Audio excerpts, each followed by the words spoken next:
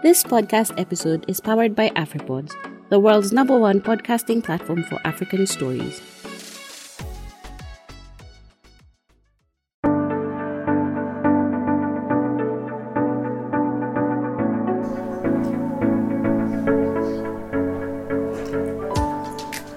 Hello everyone, welcome to another podcast session by the HISA team.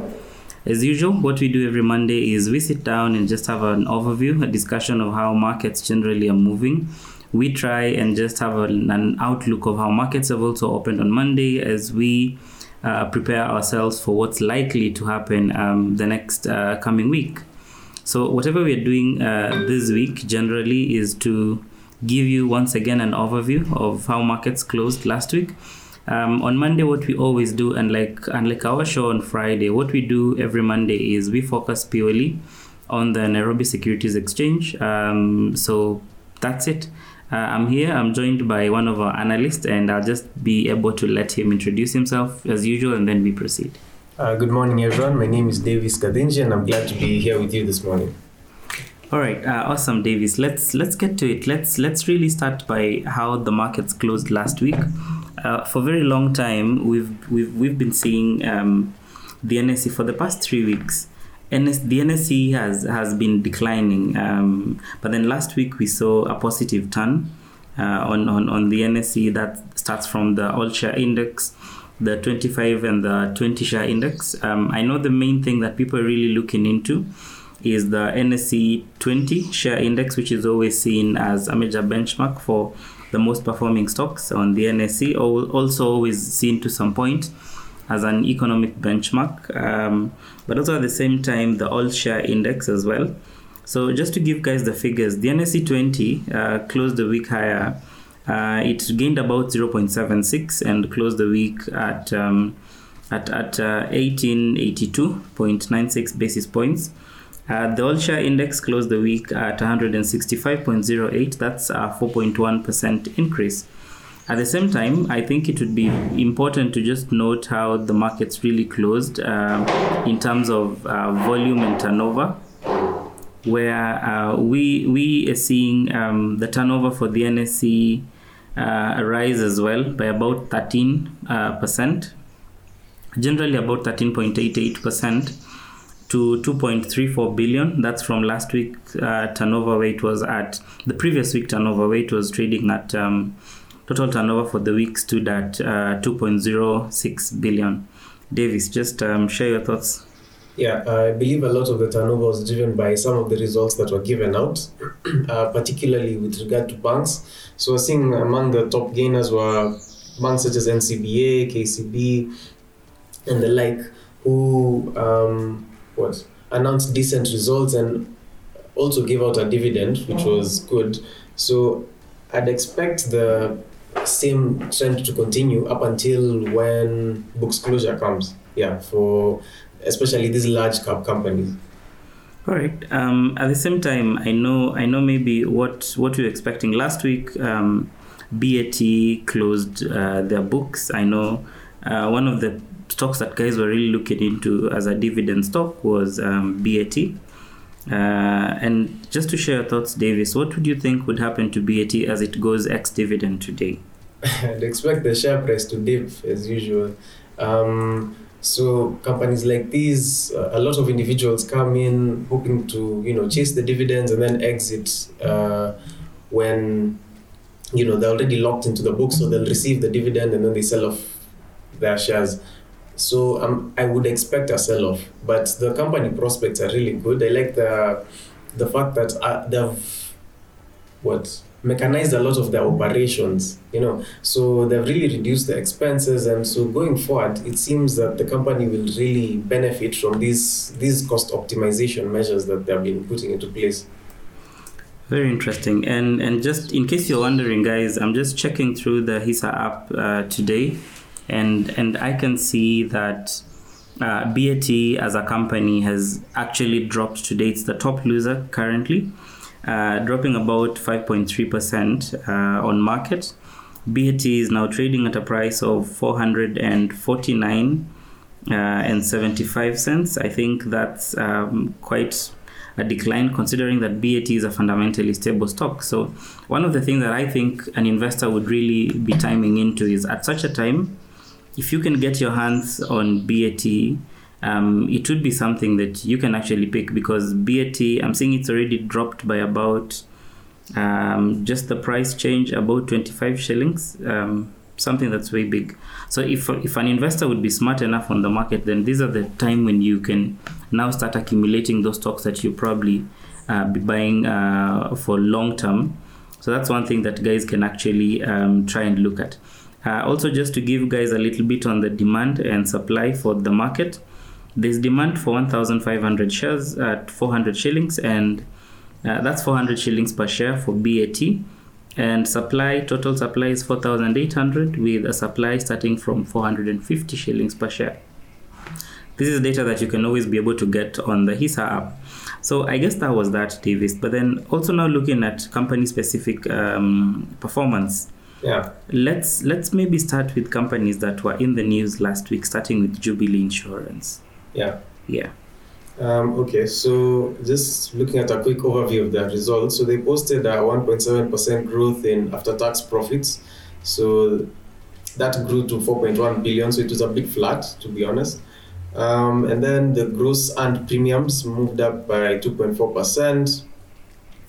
Their total income grew by 0.9% to 33.1 billion.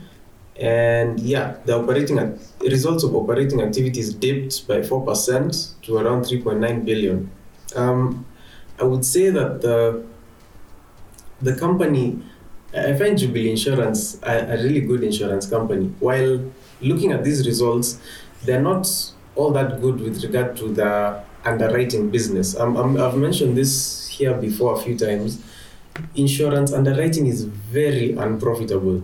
Okay, so you'll find that loss ratios, so for viewers or listeners who may not understand, a loss ratio is when you take the amounts that's paid out and divided by the net premiums of the company. So, an insurance company gets premiums and then it pays them out depending on the claims that are made, etc. So loss ratios are often quite high for insurance companies. And then when you add expense ratios is when you take operating expenses and then you divide them also by net premiums. When you take these two, you'll get something called a combined ratio, a combination of the two. You'll find that these things are, for a lot of insurance companies, except Kenya Re, from what I've seen in recent years, these ratios tend to be above 100%, which shows that the underwriting business, the actual insurance business, is quite unprofitable. The reason why insurance companies do well is that they move a lot of the gross premiums and invest that money. Unfortunately for our local stock markets, a lot of these insurance companies have been investing in equities. These equities have been underperforming, they're barely getting any dividends and the like, which is affecting the investment income. Jubilee is the outlier of sorts in that majority of the money that it invests is in government securities. There's a lot of stability with regard to their income. They also get rental income and the like, so their investment portfolio is largely different from a large chunk of other insurance companies. Oh, by the way, when the stock market recovers, God willing, it recovers soon, insurance companies will do really well. Just to put that up there. So with regard to Jubilee, I know that they sold some of their shareholding within the company recently. They entered into an agreement with Allianz SC. That's the largest general insurer in the world. So Allianz is supposed to take a majority stake of between 51 to 66%, while Jubilee will retain a minority. And this is in the general insurance business. So general insurance covers property, casualty, cars, and the like. And to be honest, the general insurance business, especially in those particular line items like property and casualty, the returns tend to be significantly lower. So it's understandable why Jubilee would sell a stake and then focus on their medical business that has higher margins. So we're still yet to see the effects of that deal, but hoping they'll be good going forward. It's a good thing that they're focusing on higher margin business rather than this low margin ones, because again, the underwriting business is quite unprofitable. Unfortunately, to note, the dividend payout ratio, the amount of dividends that's paid out as a percentage of the profit after tax is quite low. It's around 10%. Yeah. Yeah. So if you love dividends, unfortunately, you may not be doing the kind of dividend turnovers that guys would really want. Yeah, it's not the greatest, but the hope is that they're using these retained earnings to buffer up or to beef up their core business, which shareholders are supposed to profit in the long term through share price appreciation. At least that's the hope. Yeah.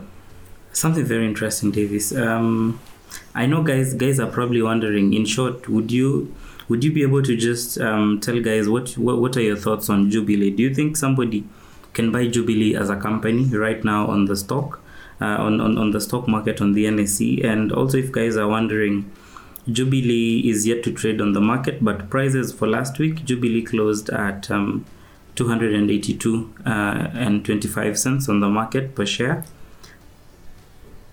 Yeah. So, Davis, do you think guys could buy? Do you think that it's a good opportunity to buy into Jubilee at this time? Well, first of all, this is not investment advice. These are merely opinions that we are giving. Personally, I'd say hold. Because honestly, you have to wait to see the outcome of them selling this general business line of insurance to to Allianz. You need to see the impact of that, how they optimize the money that's been placed in, how efficient they are at allocating capital and the like, and then see the end result of that. Because it's a bit concerning when you see the underwriting business, doing as high losses as they do. As much as underwriting, honestly, is really there are a lot of losses there. But then the losses are generally raising a little bit of an alarm. Yeah, those are raising a little bit of an alarm, because another company like Kenya Re, theirs are really low. Their combined ratios should be they should be lower than 70%, if I'm not mistaken.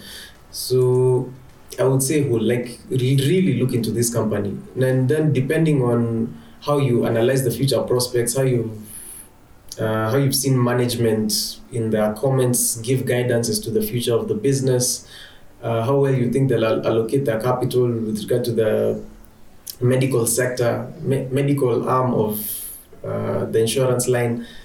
Depending on these factors, you can ascertain whether going forward the company will do really well. But I wouldn't be all too bullish in that particular regard. But these are just my opinions.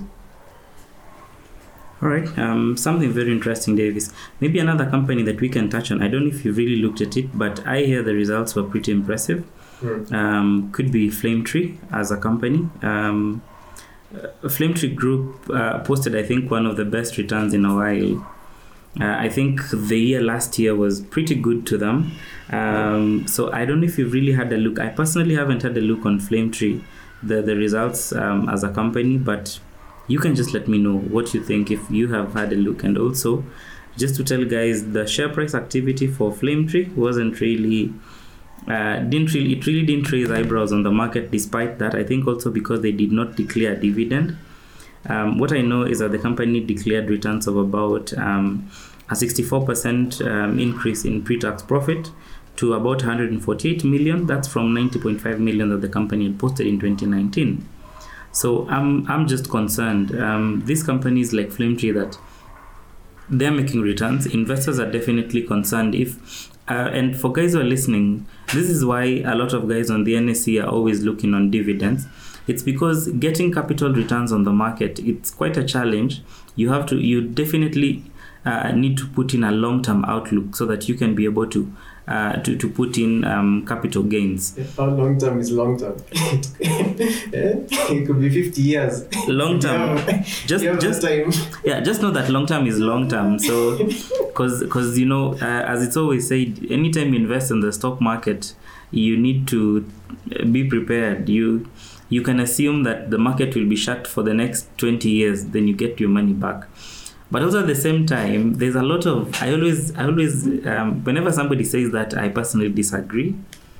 Because, Davis, this is what I say. I usually say that if I invested in KQ with that same thought, if I invested in ARM with that same mentality, if I invested in Uchumi with that same mentality of investing and forgetting about your investment, oh man, you'd be drowning in tears right now. And yeah, two companies are not even trading. Uchumi is on a race to zero. My goodness. Anyway, I understand what you're saying. Actually, that's quite true. So, as we mentioned before, investors, you profit in two ways when a company announces results. In the short term, there's a phrase that goes, in the short term, the market is a voting machine, while in the long term, it's a weighing machine. So that phrase means that in the short term, people act on short-term results and the like, while in the long term, the fundamentals of the company are what play out and result in either a share price increment or share price decrease. So essentially, in the ideal market, which has good liquidity, which has good pricing mechanisms and the like, and helps to unlock shareholder value, when a company announces good results, in the long run, the share price is supposed to reflect that. In our NSE, as Felix has mentioned, a lot of the times it turns out that investors actually look for dividends, because it seems that's where returns tend to be, especially considering how long we've been in a bear market of sorts, which is unfortunate. But anyway, back to Flame Tree. So they announced that their revenue went up 20%, 2.9 billion. The net profit was up 67% to 75.2 million. Their earnings per share were 0.42 shillings. So they didn't announce a dividend, as was mentioned. I haven't really looked at the results all too closely, but if I'm not wrong, the company really does announce, let's say, 1 year profits, 1 year losses. If I'm not mistaken, really hard to gauge that. I don't know. I don't know what's really up with companies like Flame Tree. Maybe. That's why it's so hard to look at it, because you might develop the interest to look at a company. Then you try and do the analysis for the past 5 years, and then it becomes very depressing for you as an analyst. So, I personally don't know what we're really looking up to in the long term for Flame Tree, and I think that's why, because investors, even if you're having a long-term outlook for a company, you need to be very certain that the company's returns are going to be sort of like get a little bit of an uptrend, even if it's over the next. Even if it's over the next 10 years, but something that's solid. So the fundamentals are promising. For the NSE, on the other hand, companies like Flame Tree will post a profit of 143 million this year. Next year, they will post a decline, another year profit. And then also at the same time, Flame Tree, I think, borrowed about 1 billion last year. Oh. So them making a profit during the time when COVID hit in. So them making a profit of 143 million. It's like Kenya. If it's like Kenya as a country borrowing 200 billion and only getting 25 billion in terms of tax revenue.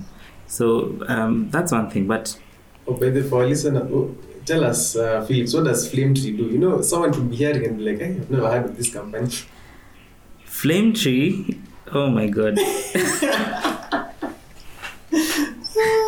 Oh my god. So I think Flame Tree deals with a variety of businesses. Whatever they do is they have a few.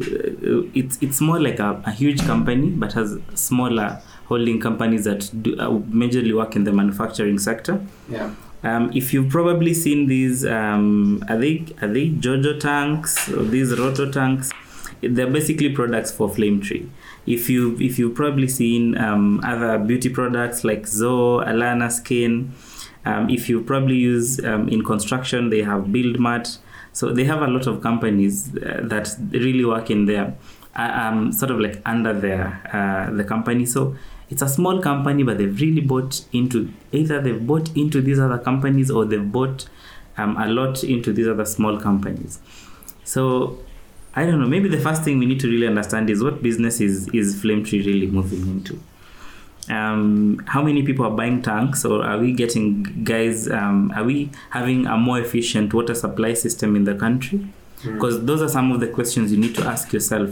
In the next 20 years, will we still be needing plastic tanks everywhere? Because we've actually started seeing guys, even within homesteads, guys are actually moving to the metallic tanks. How often do you just see a truck when you're traveling on the road? How often do you just see a truck carrying tanks? Guys are now moving to piped water back to their homes. So, Yeah, it's please, that does not mean that Flame Tree doesn't have a future. We still know that the cosmetic side is still also trying, but just how many other cosmetic companies are coming up on a day-to-day basis.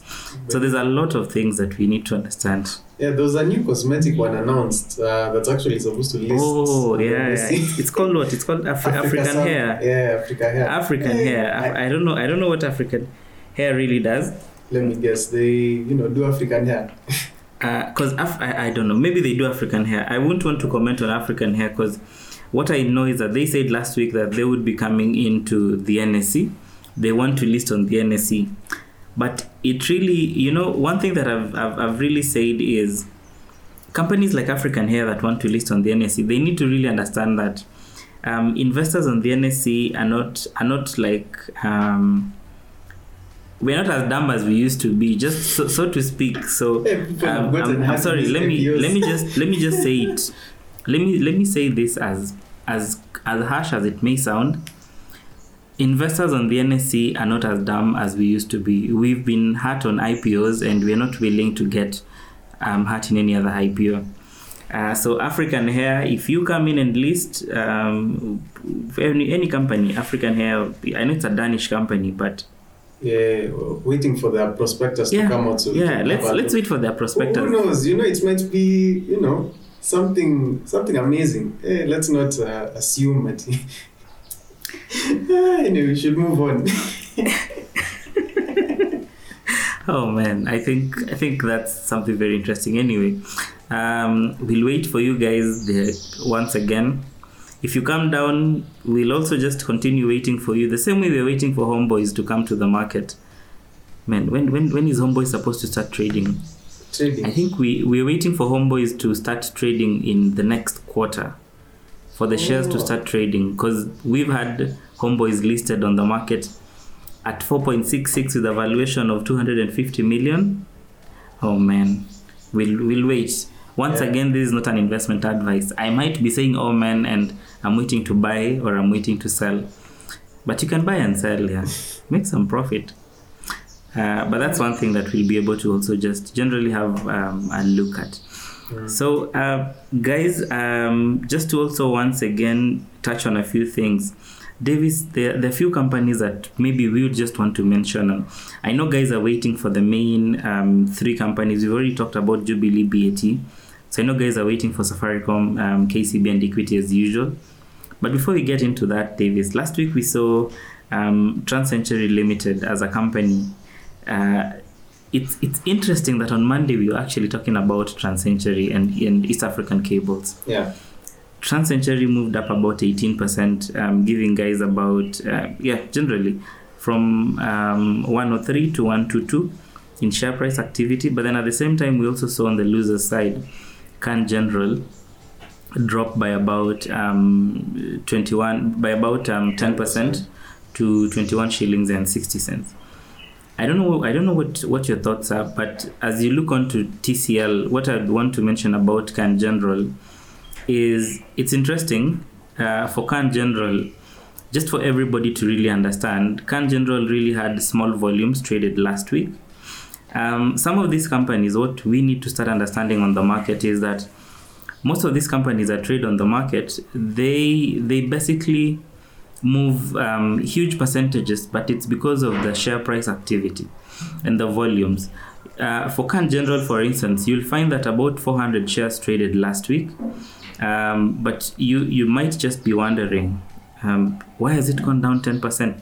It's just because maybe somebody didn't have an opportunity, a good sell or buy opportunity, so they decided to just come in and just sell at whichever price they can be able to manage. Looking for an easy exit. Yeah, looking for an easy exit. Yeah, I'm always cautious, especially when I look at companies that are trading this low. Looking at TransCentury, the year-to-date performance, they're down almost 16%. As much as in the week they gained 18%. But looking at the share price, honestly, And considering that there hasn't been significant information as pertains to the company, I would say that this is a lot of speculation. So you enter for the short term, possibly when you do your technical analysis, you see that the company has been oversold, you enter a position and you exit quickly. May not be something of significance. And I'd really discourage people from doing such trades because it cuts both ways, honestly. You can enter with the mindset of this thing has dropped, it's now trading at 1. That thing could drop to 0. The company can announce bankruptcy tomorrow, honestly. I really never understand this mindset of let's say a company like BAT is trading at 400. That means, of course, to buy 100 shares you need 40,000. That is not expensive. Buying a share that's trading at, let's say, 5, and the company prospects are horrible, it's just declining. Yes, you're spending less money, but you're losing in the long term. Like if the company continues to lose value, drops in share price, etc. I wouldn't suggest that people enter our market, especially with speculation in mind, but rather with the aim to invest for the long term. Especially when you consider our trading costs, you have to make 4 to 5% just to break even with regard to trading costs alone. It really doesn't make sense to enter short-term positions and exit, though I could be wrong. There are those who possibly profit in this, even though statistically speaking, short-term traders, is it 80% of them who usually fail? Like worldwide. I honestly, I think maybe just in my honest opinion, I usually tell guys who come and ask me for advice on trading that if you're looking to invest on the market and going with a short-term perspective, there's a 99% chance that you will actually lose. So I always tell guys, when you're coming into the market, there are short-term gains. Yes, there's an opportunity. There's usually a possibility of you getting a short-term gain, but let it come on its own. Don't try and outdo the market. So I've seen a lot of guys out here tell guys, oh no, you can actually make 100% within 1 year on the market. I'll pick for you guys stocks. Let me tell you guys today that unless you actually have inside information, you can never tell which way a stock is going to go. I'm telling you guys that as an open advice so that you can know at any point before you invest, always buy even fundamentally stable stocks. You can buy Safcom today at 38 and tomorrow it will close at 37, while at the same time you're hoping. So in the long run, if it's fundamentally stable, you know that in the long run the fundamentals will always catch up. That would mean a positive gain on price. But if it's short term and you think you can make some 50% like we see guys do on Wall Street. Yeah, and actually globally speaking, I remember I was reading an article recently that actually advocated that you shouldn't try to beat the market. You can imagine that majority of fund managers don't actually beat the market. This is now using the S&P 500 as a reference point. So it's better to actually be an index investor, to invest in the entirety of the market, even though index investing now comes with a lot of risk considering the concentration on particular portfolios. But anyway, that's another discussion. So it's better to actually invest in the entirety of the market, move with the market as the market goes with the economy, etc., rather than imagining that uko nyumbani, you have like your laptop and everything, you're ready to go. There's a fund manager out there with teams of people and analysts and the like. They're looking at the stock market 24/7 and they're trying to get, the 10% returns. Then you imagine you can beat them and still the market beats the majority of them on a statistical basis. It really is unlikely. It's usually said that in the end the house always wins. Yeah. So guys, and the house is never the fund market, the fund managers or you. At any point the house is the person who's going on the opposite side. So always just do your in-depth analysis, do your fundamental investing, but always don't get into the market with a short-term outlook. As an investor and as an investment banker as well, usually what I tell guys is if you're coming into the market and you know very well that you're looking into holding that money for less than 1 year, I won't lie to you that we can be able to make things change. But nevertheless, guys have made money. There are guys who bought Nairobi Business Ventures, not knowing that it would come back trading at 5 shillings, Yeah. I know a few guys who bought about 100 shares and it came back trading at 5 shillings and 55 cents before the end of last year. So yes, sometimes you can make these returns, but just as we mentioned, have that long-term outlook, but also at the same time, just get to really understand that these are not they're not guaranteed returns, mostly on the market. Unlike bonds, where you really have data for bonds, you know that the coupon rates or money market funds, markets are okay. I wouldn't say the word, but markets are a mess. But at times, markets are really good. I know I'm saying things that, oh man, sorry guys. But then so Davis, maybe one thing that we can also touch into that guys are really interested in is last week we saw a lot of activity on Safaricom. Safaricom last week held, and I think it's becoming a little bit of a cliche, where every Monday we have to say that Safaricom had more than 50% in terms of trading on the market. But it's the truth. I mean, that's where all the money goes. Okay, a lot of money goes. Large funds tend to hold. Actually, there's a report that came out recently with regard to what public entities hold. So NSSF and the like. A lot of it, is just government securities and equities. Equities, of course, are focused on the 5 stocks. The 5 companies: Safaricom, Equity, KCB. You just know them often. Oh my God. It's EABL, BAT. Yeah. So I don't know, but last week Safaricom had about 51.2%. That's generally, just as we always say, Safaricom had more than 50% in terms of the total week's traded value. Safcom closed the week a bit higher, 5.79% at 38 shillings and 40 cents. That's from 36 shillings and 30 cents where it had closed down last week. So the turnover for the market, just so that you understand, the turnover for the market last week, the total turnover was 2.3 billion and Safcom traded 1.2 billion. Wow, it's quite significant. And then looking at it in terms of activity, general foreign activity, we're still seeing foreign investors taking advantage, because the whole of last week on Monday, foreign investors held about 55.9% of the total market participation. On Tuesday, 78%. On Wednesday, 55% again. 73% on Thursday. And then on Friday, we are seeing about 65%. And for you guys to really understand just how foreign statistics really work is that when foreigners are not in our market, our turnover is very low.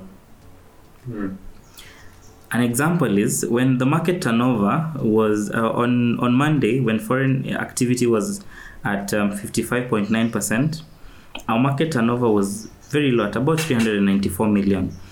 And I would explain to you guys what it really means when we have a turnover of less than $1 billion on the market. Really, to just explain is that our market, the total overall activity, and generally also to explain how investment banks would also be able to be hit when market activity is low, is you find that when foreign or fund managers give you an order to make on the market, they will always give you both the buy side and the sell side. So if our market turnover is at about 394, and we're seeing foreign participation on that day, foreigners took about 220 million. So that means if even they came in and took 200 million and gave to just one broker to do what we call a cross trade on the market, then they've basically left our other 22 brokers to all compete for fairly about 194 million. Yeah. If another guy came, if a fund manager who's now a local individual came into the market with 50 million or 100 million, they've actually left 21 brokers on the market to compete for about 94 million.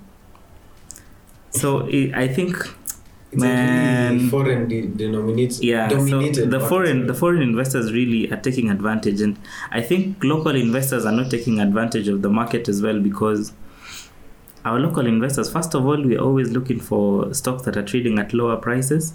If it's these ones that are trading at higher prices, we always feel like we've been hit onto them. Yeah, and then also investor education is a real issue in Kenya. I know 10%, less than 10% of the population actually invests in stocks, statistically speaking, which is unfortunate. I think we need to invest more in investor education. But you know, Davis. Not really. I don't really mean to hit on the NSE with this. But last week we saw that the NSE is actually charging guys to train you. The NSE is charging to tell you what a stock is. The NSE would charge you. And I saw that one. Somebody had actually challenged the NSE. I hope they'll take action to it. But on the other sources, I think it really needs to start with the NSE. I'd really want to mention that I've seen a few companies, mostly investment banks. I've seen both NCBA and Ganges Capital really pick up on investor education actively, doing almost week-to-week webinars. I think that's something that's been good.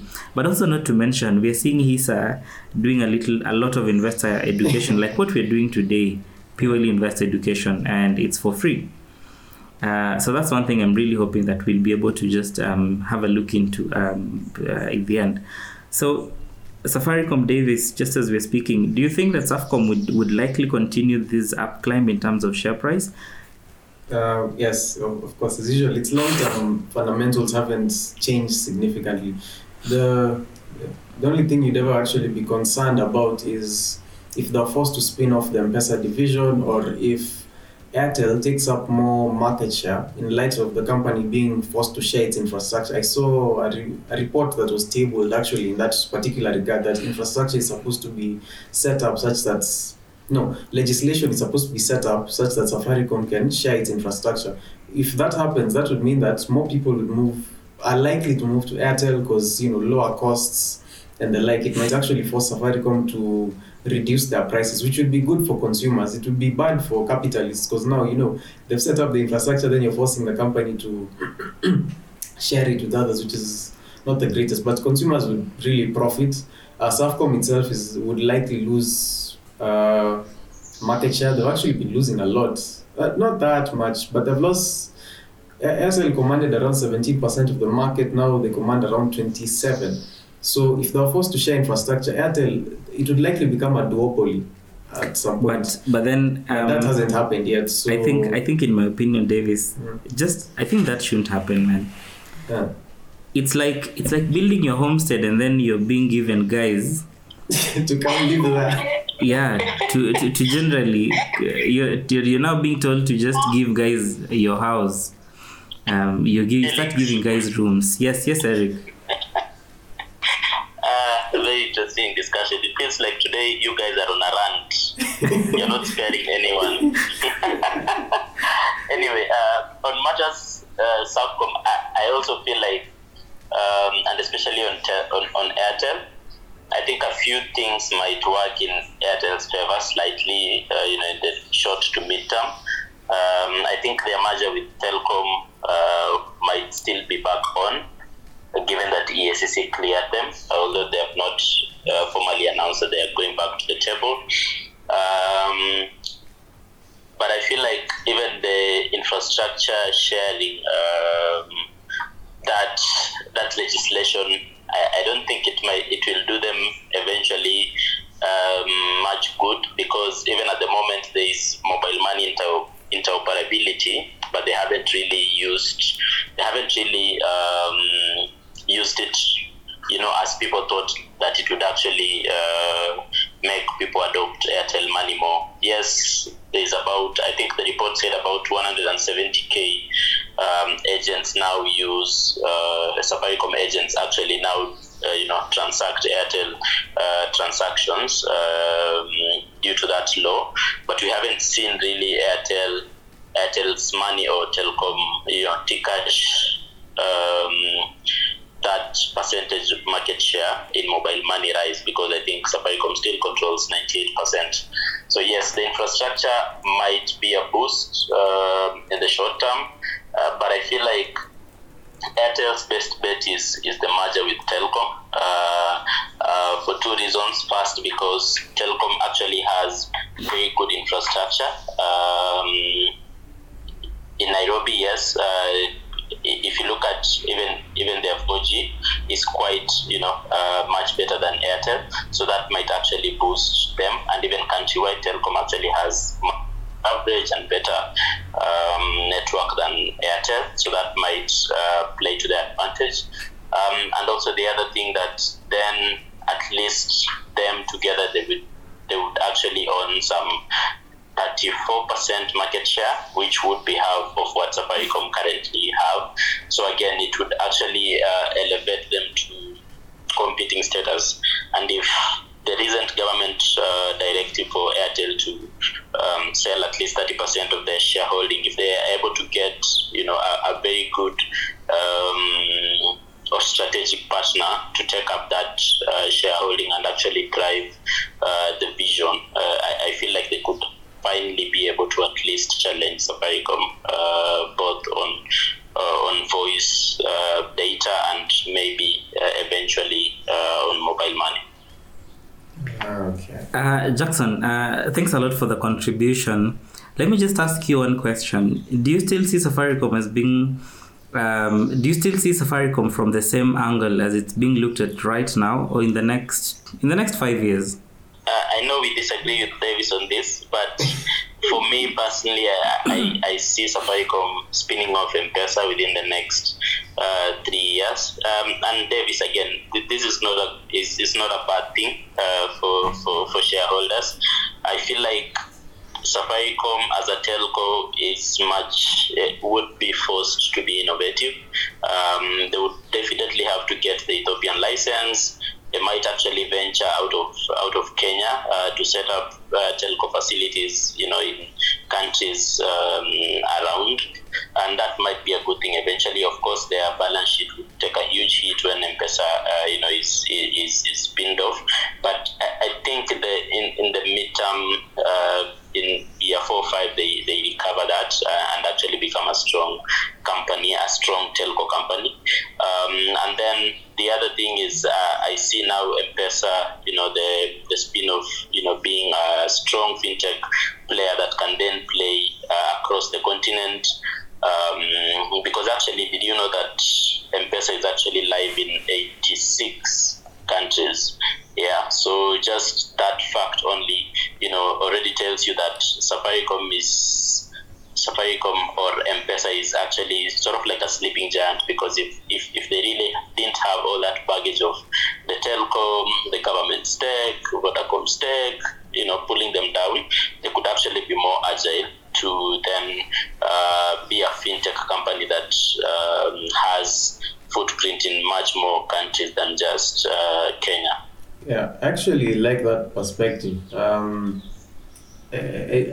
I do, to a large extent, agree with you.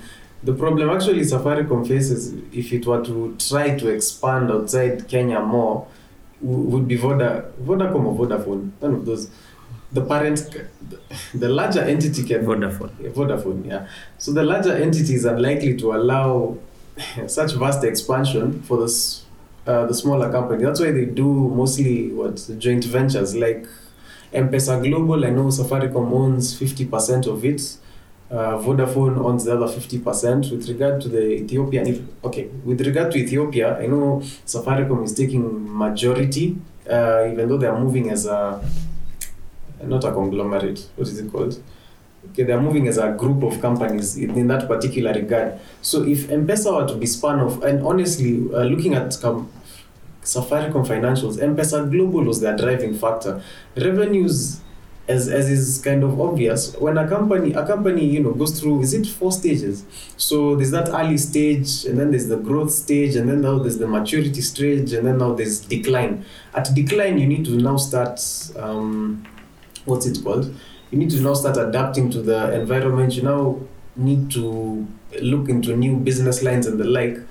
And all things considered, while that move would force Safaricom to really innovate, I really do struggle in seeing markets that they can be innovative in other than the Ethiopia, because of the, let's call it, oversight by Vodafone, which is now, in more countries than Safcom, and it will stay as such going forward. But just to clarify to guys, it's actually Vodacom. Oh, it's Vodacom. Yeah, it's they're usually confusing. Yeah, so Vodafone used to hold the majority stake back then, and then they moved it to Vodacom. So I know that's one thing. So guys, I know we've been here for a very long time. We've been here for some time today. Maybe as we conclude, I know we've talked about Safcom, and just to give guys an insight, Safcom has had a... Okay, I don't know if there's somebody... so generally, just to tell guys how the company is trading right now, and you can always be able to check this. You can be able to check this data through the HISA app. I'm seeing Safcom as a company has traded at a price today, is trading at about 38 on the market. We are seeing demand at about 712,000 and supply at 396,000. That's total. So that means if you want to buy Safcom right now, you can buy them at 38 shillings. But the offers, the demand is slightly lower at about a stable demand is at 37.8 shillings. And I'm also seeing Kathy is saying with 52-week trading range of 25.95 and 39.9 generally. And I think this is up to Davis. What would be the best entry point for Safcom? It really does depend on, do you value Safaricom as a telecommunications company or as a what? As a money transfer service. It depends on how you value it, because people have been saying it's overvalued since it was like at 19 or something, and now look, it's at 39. There's a lot of noise out there. Yeah, so do you value it as a tech company? Do you value it as a telecom company? It really does depend. I need to look at the charts to see, if rather a pullback is imminent or anything, because it seems like no matter what happens, the company just keeps on going up. We're in a bear market, it still goes up. There's a global pandemic, it still goes up. So, yeah. Guys react, but then investors will overreact. So I know as we look onto the insurance sector, we'll take an in-depth look next week. I'm seeing there's a file that has been shared, and I know Davis will have a look at it, and we can be able to have a discussion on that next week. Finally, as we end today's session, as we start wrapping up, I'll just share with you guys a few insights.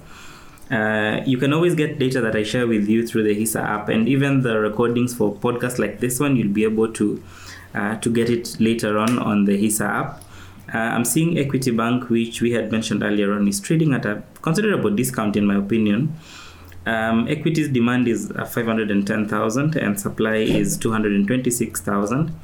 Equity Bank currently is trading at a price of a stable demand is at 38.55. So generally, when we mention a stable demand or a stable supply, that means generally where the bulk of the demand or where the bulk of the supply is at.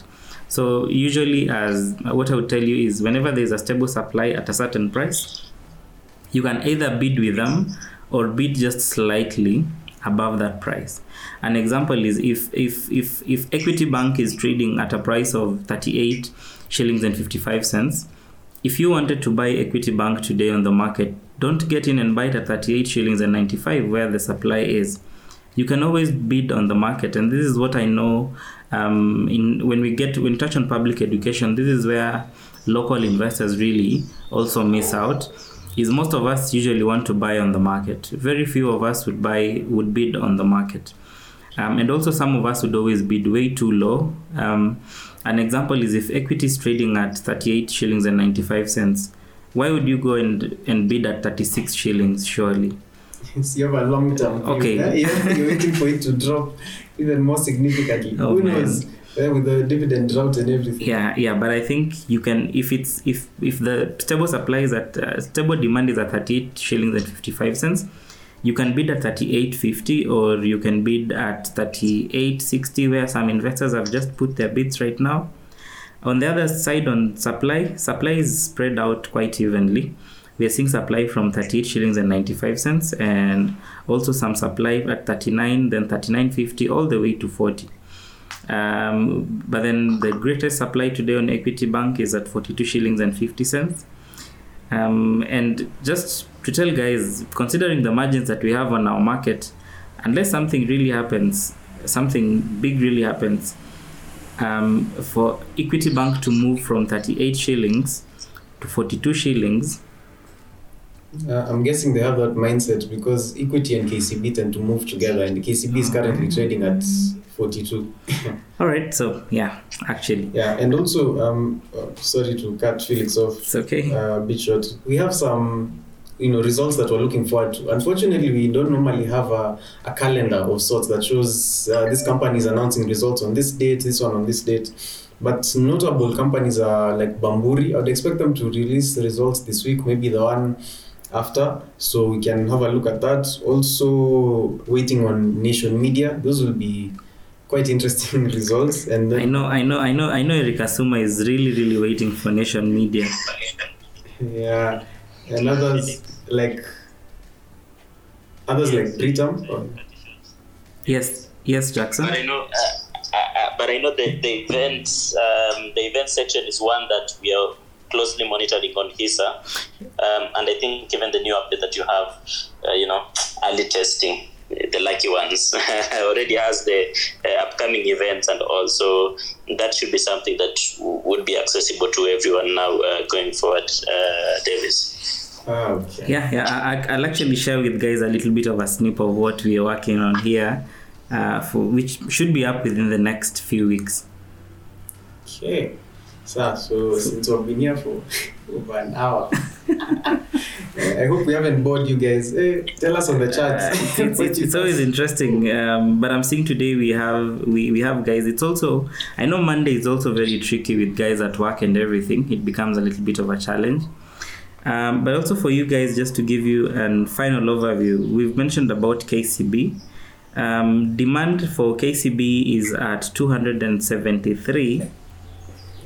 And you guys don't want to guess the supply. The supply for KCB is at a cool 1.01 million.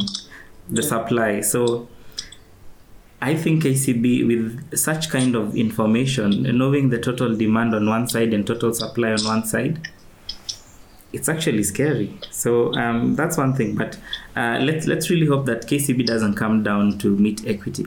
So if you're always backing your equity sentiments on KCB, it would really be interesting just for you as an individual to just have an overview of what KCB investors probably are also having a same sentiment and referring to Equity as a benchmark. If you're hoping that Equity Bank is likely to move from 38 to 42 where KCB is trading at, then Davis, how about KCB investors who are at 42 and they're scared that KCB will come down to 38? Right. So those are just various scenarios you can always get to look into on the market. But let's really hope that this will be able to have a turnaround generally as markets move. So I believe that's it, everybody. If you have any question or any comment, please feel free, share it with us on the comment section. On the app, below every podcast, there is a comment section where you can just tell us your concerns on every podcast. And then also for those of you who are with us on the Investors Open Room on Telegram, please always feel free and just let us know your thoughts on the session. Yeah. Also, don't forget to get HISA app on your. Just get the HISA app. If you haven't, if you have the app and you haven't signed up, just sign up. It will open a lot of other opportunities and other features as well to you on the market. So thank you all and have a lovely week ahead.